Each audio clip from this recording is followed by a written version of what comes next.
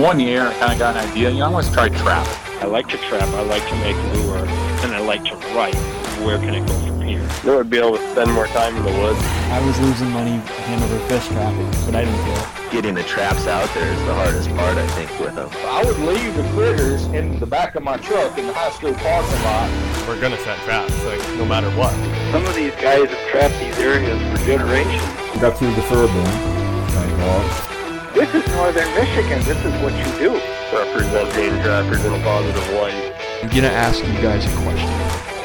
Do you know everything? This ought to be fun. Trying to learn something from these legends. Ask questions without asking questions. Volumes of Fur Fishing Game magazine. There's structure from Parago Gorman. Herb Lennon's articles, the Herb Lennon ads. True information, trapping radios. We are trappers ourselves. To me, that's pretty important. All right, everybody listening to me? Develop a system you have to put the work in ahead of time to build big trapping line. If you got berry bushes, sand, and turkeys, you got bobcat. He started talking about these big pans. Most of my tuna are coming from up top, not down bottom. Probably the best martin country in the world. I don't get any better. Trying to set predator traps and trash waders. The back of that beaver looks like it's sheared. You better edit this part out. Yeah, we better. Back in the fur shed, this is Trapping Today. I'm Jeremiah Wood. Thank you for listening in. Great to have you here. We are brought to you by Kaatz Brothers Lures, KAATCBROS.com. Trap smarter, work harder, enjoy the success that follows. Kaatz Bros has a full line of trapping supplies, whether you're getting started on the trap line or you just need to stock up for the season. KaatzBros.com. OnX Maps. Use your phone as a GPS on the trap line. Mark your trap locations. Get landowner information. Scout using your latest aerial imagery. Track your movements. Run your trap line in a more efficient, organized way with OnX Maps. And get the 20% off discount by using the promo code TRAP, T-R-A-P, at onxmaps.com. Moyle Mink and Tannery. Get your fur tan by the professionals. You're catching fur throughout the season. At the end of the season, you come to try to figure out what you're going to do with that fur. And you need to figure out a way to preserve it for the long term. If you're not going to sell your fur right away, maybe you throw it in the freezer for sort of short term. But you got to get it tanned if you're going to do anything with it other than sell it to a fur buyer or an auction company. So Moyle is a family-run company out of Idaho. They've been doing this for decades. They do an incredible job at a very reasonable price. Go to moyle.net, MOYLE.net. Use their online customer portal to get your fur tanned quicker. And when you get it back, you're going to have some flexibility in what you want to do, whether you want to have that fur as a wall hanger, whether you want to make something out of it, hats, mitts, whatever, or sell it. Thanks, Moyle, OnX, and Kaatz Bros for supporting the podcast. Let's get into the show. So it doesn't really feel like trapping season just yet over here in northern Maine. It's kind of hot and sunny today, mid-70s, which is a little bit unseasonable, but we got some colder weather coming in the forecast. So anyway, hopefully it'll get here soon. I did have a great weekend at the Maine Trappers Association Fall Rendezvous.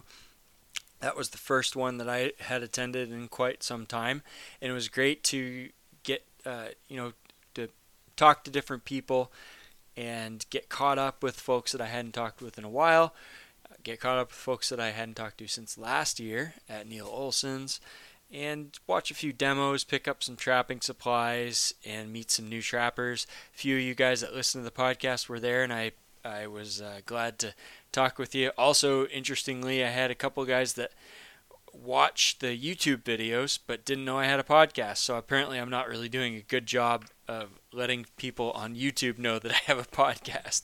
So I'll have to work on that here moving forward. But I didn't do much for recordings. I sat down with Pat Connolly from Massachusetts and a couple of guys from New Hampshire and another guy from Maine. We did a little recording. I have to check back on the audio and see if it's good enough to piece together and maybe do an episode to give you guys a little bit of a perspective from a couple of different trappers and maybe feel like you've been there by the campfire one evening at the MTA. So we'll look into that. But tonight's episode, we have John Daniel from the National Trappers Association. John is the president. He's been in that position for, I believe, 3 years now, and I've been wanting to get John on the show for quite some time. It really was my fault for not getting him sooner, but throughout the summer, I really have a hard time scheduling things, so I feel bad. Like, I don't want to schedule something with somebody ahead of time and then have a situation where I really need to be doing something else. So things started to slow down a little bit, and I got in touch with John. He was more than willing to do an interview, and so thanks, John, for that. I really appreciate it. And we talked about a number of things, but since John has been in the NTA, just for me watching from afar, I've been really impressed with what he has done for trappers and trapping. He's been a uniter, helped bring together NTA and FTA. He has really fought hard, brought a lot of energy to the position, and worked to not only form these alliances, but to push to protect trapping and to communicate our concerns as trappers to different federal officials, to legislators, senators, representatives, and so on and so forth. And I think it's been a really positive thing for trapping. So in this episode, you'll get to hear a little bit from John and a little bit about how he got started trapping. He's from Tennessee, so maybe a little bit different trapping for some folks. For those of you listening in Tennessee, you'll feel like you're right at home. And and thanks to Mark from Tennessee who kind of nudged me a little bit to get John on the show. I appreciate that, Mark. And we talk about some of the threats to trapping, some of the things that they are working on at the NTA to try and curb those, whether they're ballot initiatives or legislative acts or commission decisions and state fish and wildlife commissions. There's a lot going on. The best thing that you can do, though, is, and I'm going to tell you, I'm going to encourage you to do this a little more often here moving forward in the podcast, because I really haven't. I've always kind of assumed, and I make this mistake a lot, that you're a trapper, you joined, you belong to your state association, and you must, if you're really into trapping, you belong to your national association. But I suspect a lot of you don't, and so I know it costs money, but it is money well spent. $30 a year, join the National Trappers Association. For that $30, not only are you supporting the NTA and their activities, you're also a member that they can, you're added to the roles of members. You increase their voice and the power of what they're saying. You also get a magazine. It's a really valuable resource to kind of keep up with what's going on in the trapping industry. Maybe learn a little bit about trapping. Get a bunch of different articles in there. It's a really good thing to do. I would say you want to at least belong to your state association, to the NTA, and maybe to the Fur Takers of America. That would be great to belong to them too if you can afford it. Some people take even the next step, like Pat from Mass has said that he's going to join every state association where he is trapping or has trapped. So that's a really cool thing. So if you're in Mass, you obviously belong to the Mass Trappers, but you trap over in Vermont, you trap in New Hampshire, you trap in Maine. All of a sudden you're a member of several different organizations, and you're supporting them all, and you understand and know what's going on with all of them. That's a pretty cool thing. I joined the Alaska Trappers Association when I went out to my trip to Alaska to trap there, and I'm obviously a member of the Maine Trappers Association and in the National Trappers Association. My friend Josh has taken this all to the next level. He is just purchased a lifetime membership to the Alaska Trappers Association, and he's saving up for his lifetime membership for the NTA. So that's a great thing if you can do it. But if you can't, at the very least, I really would encourage you to join the NTA and join your state association. It's very important that even if we're not on the front lines fighting the battle, that we support the people like John Daniel who are. So without further ado, let's talk with John Daniel from the NTA. John Daniel, president of the National Trappers Association. Thanks for joining us. Hey, glad to be here. I've got a lot of questions for you. I've been wanting to talk with you for quite a while, but I think it'd be great to hear just kind of a little bit of background first on how you got started trapping. So I've been trapping since I was 13, and it's pretty much self-taught. Nobody in my family trapped. My dad was a avid coon hunter, and a lot of my uncles were rabbit hunters and what have you, but nobody trapped. But it was something that, for whatever reason, I had an interest in. So I read all the material I could on it and bought my first traps when I was 13. I saved up my money and went on some of the trapping magazines, picked out a spot to buy some, and bought a half dozen 110 body grip traps and a half dozen number one coil springs, and got started from there. So was this down in Tennessee? It was, yeah. Mm-hmm. And back then, from what I hear from a lot of other guys, it was a little bit harder to find trapping information. It was definitely a whole lot harder back in the day. I went to a guy, it was actually a cousin, so I misspoke a little bit, who did trap, and asked him to kind of tell me how to catch things. And he said, well, just go out and get you a can of sardines and tie your trap to a tree and put sardines down there and you'll catch something. And that was his advice. Do you remember your first catch? Yeah. Coon was the first thing I caught, and then muskrats after that. Yeah.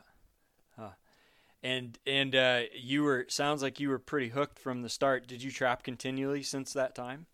No, I trapped from the time I was 13 until I was 18, and I went into business when I was 19, into the construction business, and for the first few years there, between starting a new business and a new family, I got married when I was 23 and started a new family. So there was quite a while there I didn't trap, from the 18, up into my late 20s. And my son turned 5. We were down at my dad's one day, and my old traps were hanging on the side of the shed out there, and I got the traps out and was showing them to my son, and we started trapping again.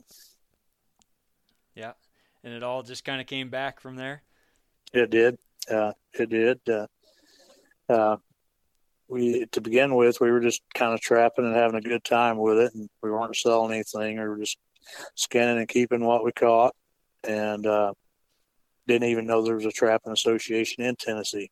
Yeah. And I went up to equipment dealership up in Athens, Tennessee, to buy some parts for my tractor, and there was a sign up there that there was a trapping association meeting, and I had 2 of my 3 kids with me at the time, and we decided we'd stay up there and go to the meeting, and we did, and I joined while I was up there, and just kind of started getting involved from there. Yeah, the first convention is always pretty amazing because you meet all these other people that are interested in the same thing as you are. Yeah, definitely. Actually, I wouldn't even call it a convention. That it was just a little one-day meet. Oh, and, okay, it was, yeah. Yeah, no supply dealers, no anything. It's just they cook some burgers and that kind of thing, and just kind of socialized and had a business meeting and that kind of thing. And were you involved with the association from that point on? No, I don't know if you would say a funny thing, that my first meeting I ever went to was the day that the Tennessee Association split into 2 groups. Oh, really? There was some bad blood between some folks there. Of course, I didn't know any of the history or anything, and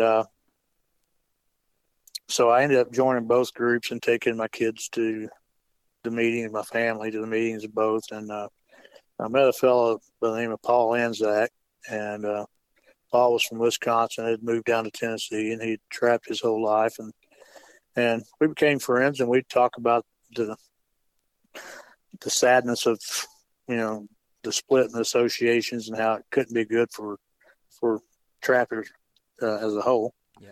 And Paul had been coming to the meetings a little longer than I had, and the group that splintered off actually asked him to be the president of the association. And he came to me and said if I would be a director for him, he would be the president, and our goal would be to try to bring the two groups back together. And so that's the way it started out. And I was a director for him for a while. And then I ended up being the alternate NTA director for the Tennessee Fur Harvesters. And then a year later, I became the director for them, for the NTA director for them. Mm-hmm. And just kind of went on from there. and initially, like, I wouldn't have thought, well, Tennessee, that there were many issues with, legal battles or trapping, but there were some pretty odd regulations I recall hearing about that you were working on trying to get cleaned up there. Yeah, when I first began trapping at 13, you could not legally set any type of foothold trap or body grip trap on top of the ground in Tennessee. You had to be 12 inches inside a hole or a den or in the water. So essentially that made it illegal to fox trap or coyote trap, which at that time there weren't any coyotes really to mount anything in Tennessee. Those came a few years later. But there were a lot of foxes, and you couldn't leave. It was made almost impossible to legally trap them. Yeah. Not too long after I'd been trapping, they changed the regs and allowed us to use padded jaw traps. And it was padded jaw traps for many years.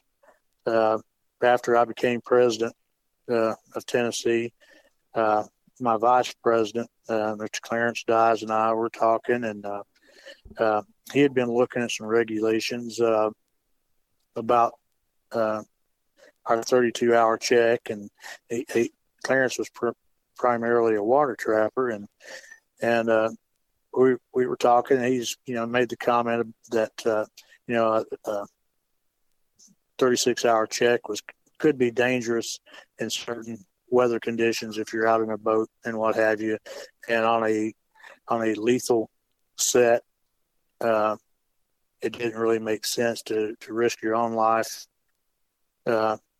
to check a lethal set if dangerous conditions existed on the water. Sure. And so he did a little research and got some information on other states that had a 72-hour check on lethal sets, and he happened to know a fellow with the TWRA, and we had a meeting with him where the meeting was about lethal sets and changing the check time on lethal sets. And while we were talking, he asked me, he said, is there anything else that maybe I could help you with? And I said, well, to be honest with you, the thing that would help most trappers in Tennessee is if we could not have to use padded jaw traps. It's very limiting to us if we use our traps for out of state and what have you. And there's a lot of good information out there that states that laminated jaws or thicker jaw or offset jaw traps are actually more humane and do less foot damage than padded jaw traps. So we started looking into it, and we were able to get those two changes made. So Tennessee no longer has to use a padded jaw trap, and we've got a 72-hour check on our lethal sets. Nice. That's a huge improvement for guys up down there, I'm sure. Yeah, and we've made a few other changes. One, when we couldn't use any body gripping traps on land unless they were 12 inches inside a hole or den. We can use a 110 now, as long as it's within 50 feet of a waterway. Okay.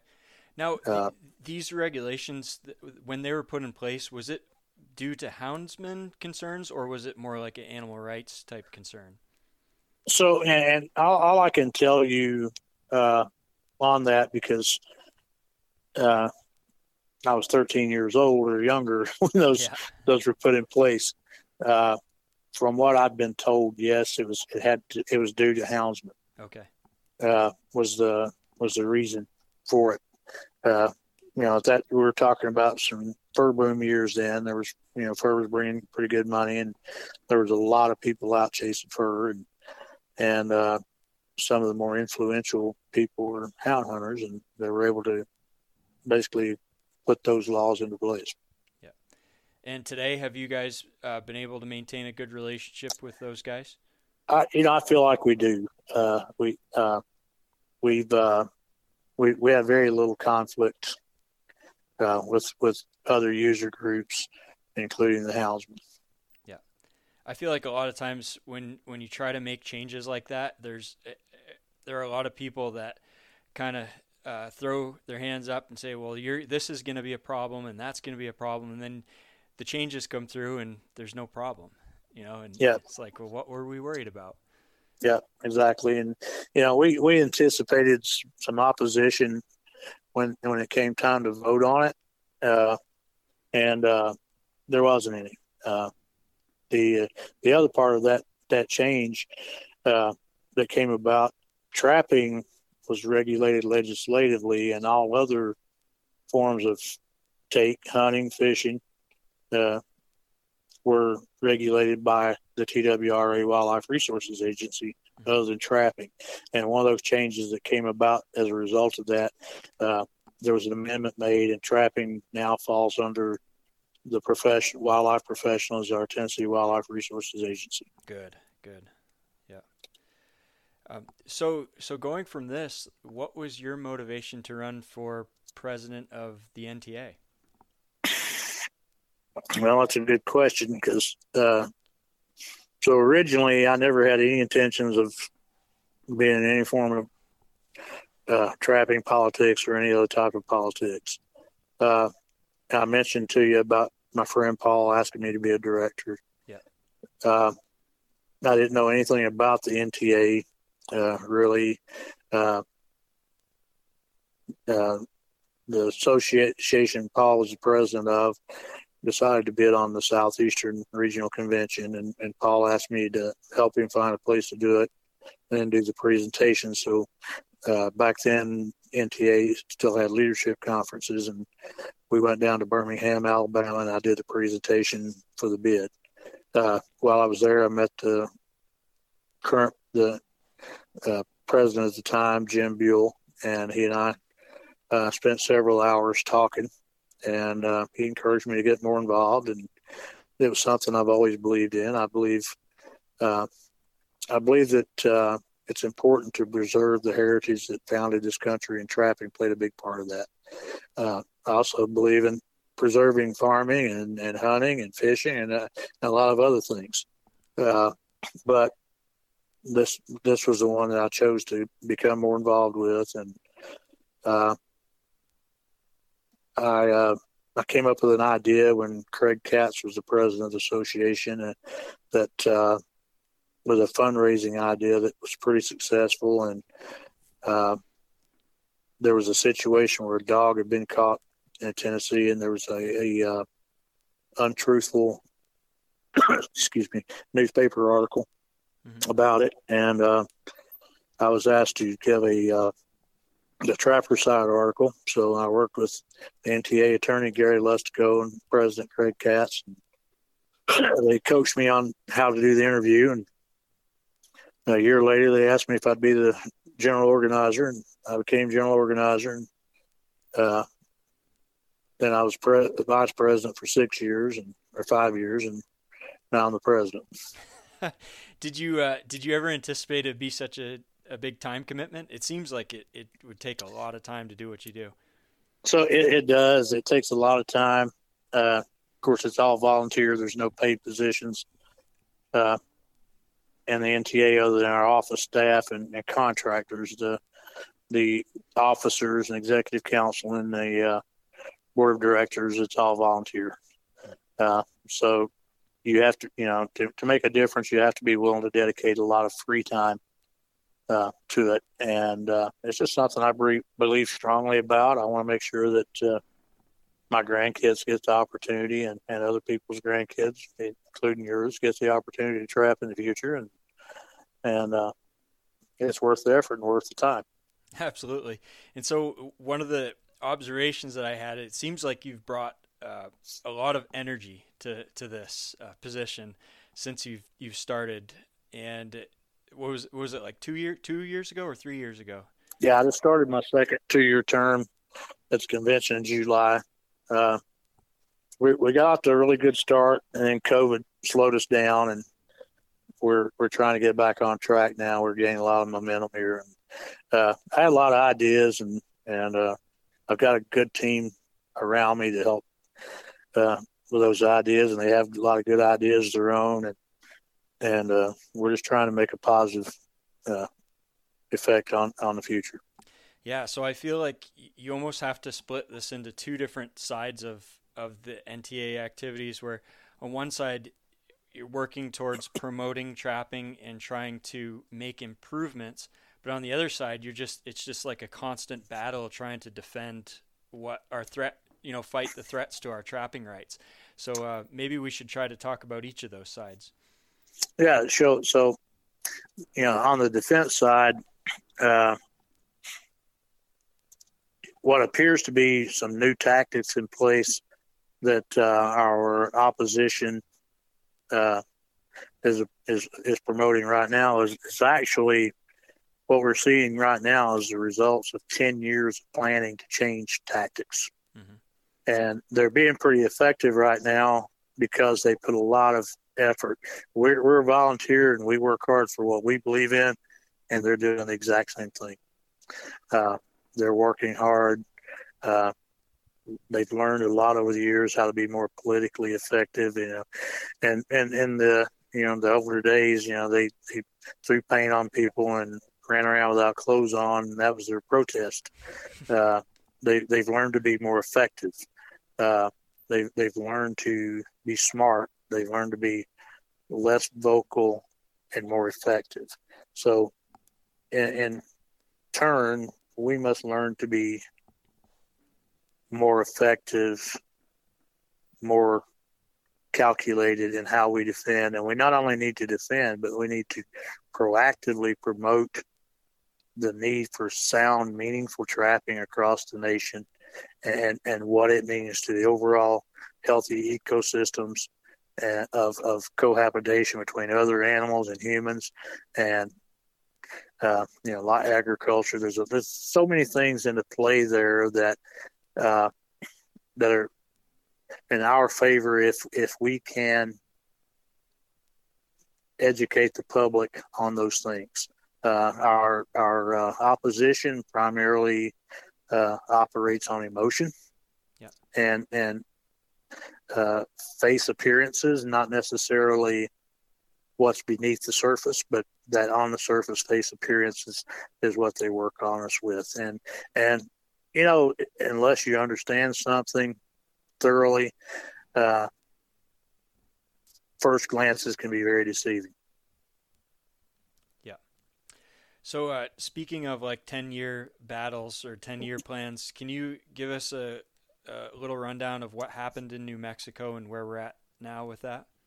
So one of the ladies who is now, and I can't remember, to be honest with you, I think she's a member of the House, but she started out as a dog walker who was opposed to trapping. And she tried to be a thorn in the side of officials and basically irritate them enough that they would comply with what she wanted. And when she wasn't getting the results she wanted out of that, she started going to the meetings and being around and being more politically active in the community, and got herself elected office. And we're seeing similar things. We're seeing governor-appointed wildlife commissions who have anti-hunting and trapping and fishing people on those committees now. I don't understand that logic. I don't understand why a wildlife commission, the North American model is the most successful model in the whole world, not just in North America, but in the world, of recovery and management of wildlife species. And I don't understand why someone would appoint someone who disagrees with that model. If you're truly going to manage wildlife, and those commissions are actually going to have a voice in managing that wildlife, I don't understand the rationale behind that. When you have the most successful model in the entire world, why would you appoint people to manage who are in opposition of the most successful model in the world? Yeah.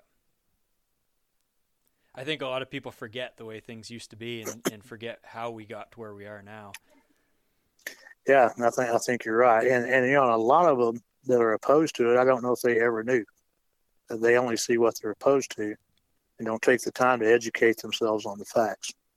So these people, or this person, became active in New Mexico and was influential in basically, just to give people a recap, they banned trapping on public lands in New Mexico, right? That's correct. And was that was a legislative act, not a ballot initiative? That's correct. And so, what do we do now? How do we? We feel, and I can't really go into a lot of details. Yeah. I'm sure that ongoing things are probably, you gotta be careful. We feel that we have a good case to defeat that decision, and we're in the process of preparing to do so. Okay. Is that the biggest threat we have right now in the U.S.? It is New Mexico. Yeah. No. Okay. We've got some equally dangerous situations in a few different states. One of the most recent things is it started out in California banning the sale of fur products in certain cities. Mm-hmm. And a few weeks ago, they banned the sale of any new fur in Ann Arbor. There's rumor in Michigan, and there's rumors that there's going to be some other that'll do it. It's just another tactic to end trapping is what it does. That's what it's all about. It's about the end of consumptive use. It has no scientific or legal grounds, for that matter. And then you've got the whole situations I was talking to you there a minute ago about the commissions. They're seeking to regulate us out of business, kill our market to put us out of business, and basically put us out of business in the political realm as well. It's a three-pronged approach.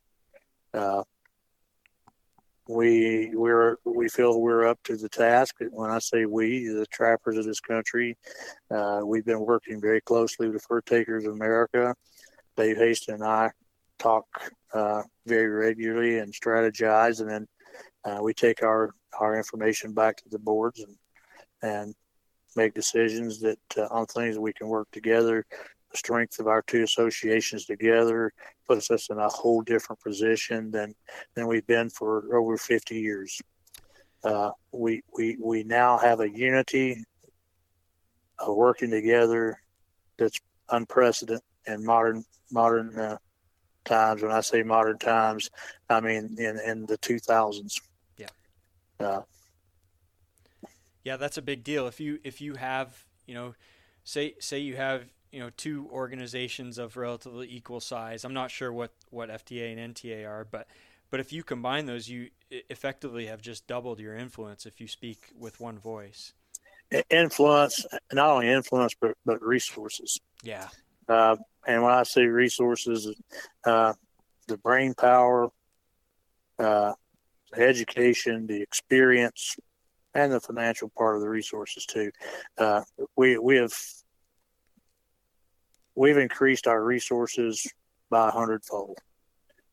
The things that we can accomplish together in the future, there's no limit to it. And we're going to go from being on the defensive mode all the time to being proactive, and we're going to take the fight to them. Yeah. Do you have any thoughts and strategies on how we do that? Well, there's a lot of things. And the interesting thing about it is we don't have to reinvent the wheel. Our opposition has already proved to us what works.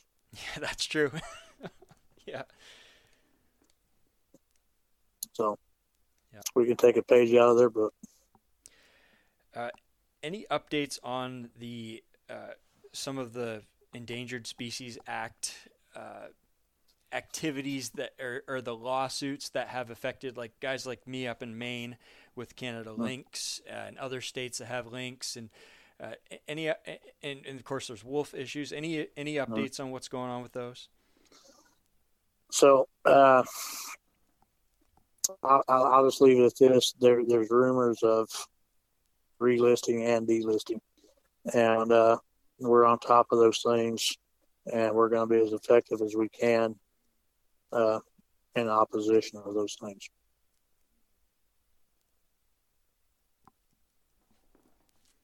Yeah. Now,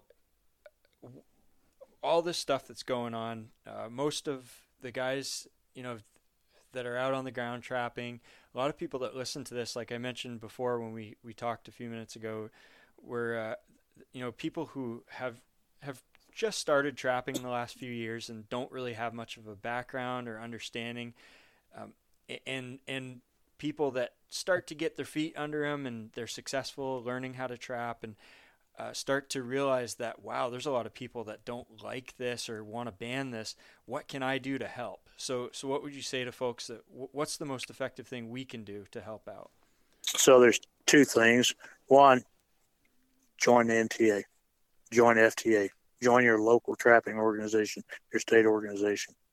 Show your support. That's a very inexpensive way to defend trapping is pay your membership dues and support the ones that are doing it for you. The ones that have the experience, who have the resources. That's one of the biggest things you can do. The other thing you can do is remember when you set a trap, when you take that animal or when you post about the animal you've taken, or you post a picture or a video of that animal, that's not just an image of you. That's an image of all trappers across this country. Make sure it's a positive image. Make sure that you show respect to the animals you harvest. Make sure you show respect to the people who oppose us, because we do not want to ever give the impression or the image that we're anything less than ethical, caring sportsmen. We do not want to give our opposition any ammunition to use against us. Animals that posting pictures of animals who are obviously in an uncomfortable position is very detrimental and counterproductive. Bragging about doing something that would be questionable whether that's ethical or not does not help trappers or trapping. Always remember, as I said a minute ago, the image you're portraying is not an image of you, it's an image of the American trapper. Yeah, whether you like it or not. Right. Yeah. I like what you said about respecting, even respecting our opposition, because what people may oftentimes forget is that the vast majority of the people don't necessarily have a strong position one way or the other. They're just watching. And when they see the way they act and when they see the way we act, that says a lot to them about what position they should take. That's exactly right. Most people sit on the fence, and you can either pull them to your side or push them off the other way. Yeah. So what do you think in the future of trapping? You think we're in decent shape, or we got some tough times ahead? So with our newfound alliances with the two national organizations and with the coalitions that we're building with other like-minded people such as Farm Bureau, mule deer associations, and different groups out there that are like-minded, I think that the future is brighter than it's been in a long time. But with that being said, I feel that the opposition is probably as strong as it's ever been. And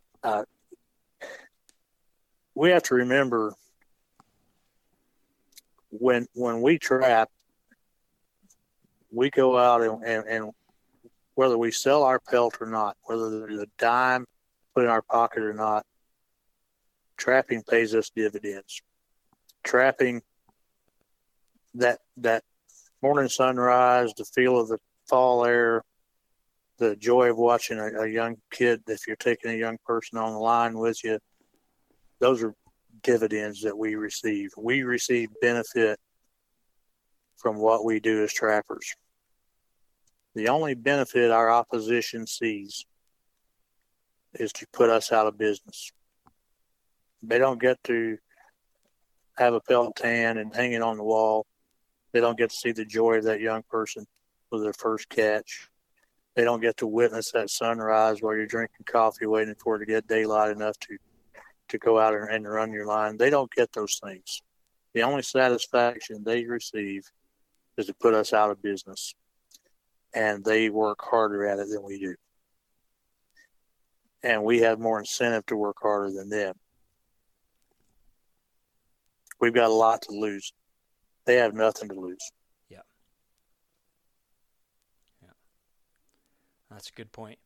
So these people that, we read about these different challenges to trapping and legal things going on. Somebody asked me a couple weeks ago, I want to send money somewhere. Where do I donate to? Where do I send money? What would you say is the most effective way to, if someone's got $100 or a couple $100 they want to donate to try and help preserve trapping? So if you had $100 and you didn't know where you wanted to put it, the NTA membership's $30. I think FTA membership may be $35. So there's $65 of your money there. Your state association is going to be somewhere right in there. That would take up most of $100, and you've done good things with that money. If you had more money than that than you wanted to put in there, send it to the NTA. If you wanted to contribute to the New Mexico lawsuit, we've got a joint bank account set up at the NTA through the NTA office. That's a joint account of NTA, FTA, and New Mexico Trappers Association. Have them earmark it for that, and it'll go into that special account. Oh, perfect. So people can earmark dollars for certain accounts. Yes. Because I've heard a little bit recently about you got to be careful where you send the money, because there's sometimes that certain groups can only use that money for certain activities. Right, you're right. And without going into any of that stuff, there was a lot of thinking and planning and to how this was set up. And all three organizations that are partnering on this situation agreed that the way we have it set up is the best way to do it. Okay, so just like a check to the NTA saying, I'd like this to be, to help. Yeah, just put it down in the notes. This is for the New Mexico Defense Fund. Perfect. Excellent. Well, that's great, John. I really appreciate it. Is there anything else that you want to talk about or get into that we didn't cover? No, I hope I've given you enough good information that it's going to be beneficial for your show and beneficial for trapping. Everything I try to do, I try to go into it with that mindset that it makes a positive impact, and hopefully we've done that today. I'm always available to listen to somebody if they want to give me a call or send me an email. I am a pretty busy guy, so if I don't get back with you today, don't take it personal, but I will get back with you. I promise you that. And love to talk to trappers and fellow trappers and hear what they've got to say and listen to their concerns, listen to their suggestions. And I appreciate you giving me the opportunity to share some thoughts with you today. Awesome. One last question. Do you ever get tired of people adding an S to your last name? Well, it's happened my whole life, so it's just part of life. Very good. Well, thanks so much, John, and we certainly appreciate it, and we'll catch you down the line. All right. Good talking with you. All right. Take care. Bye. Bye. Okay, that is it for this week's episode. Thanks for listening in. I hope that you learned something, and I hope that this has inspired you maybe to join the NTA and support some of these efforts to protect and preserve trapping for us and for future generations. Finally, the Kotz Bros message of the week.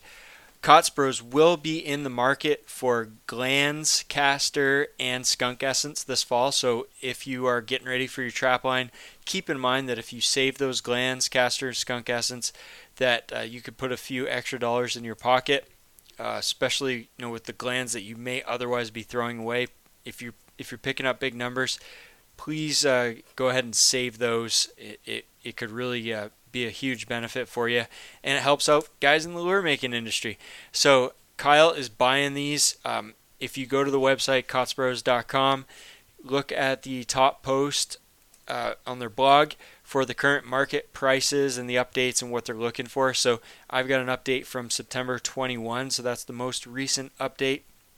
He gives some instructions on how to ship these and all that stuff.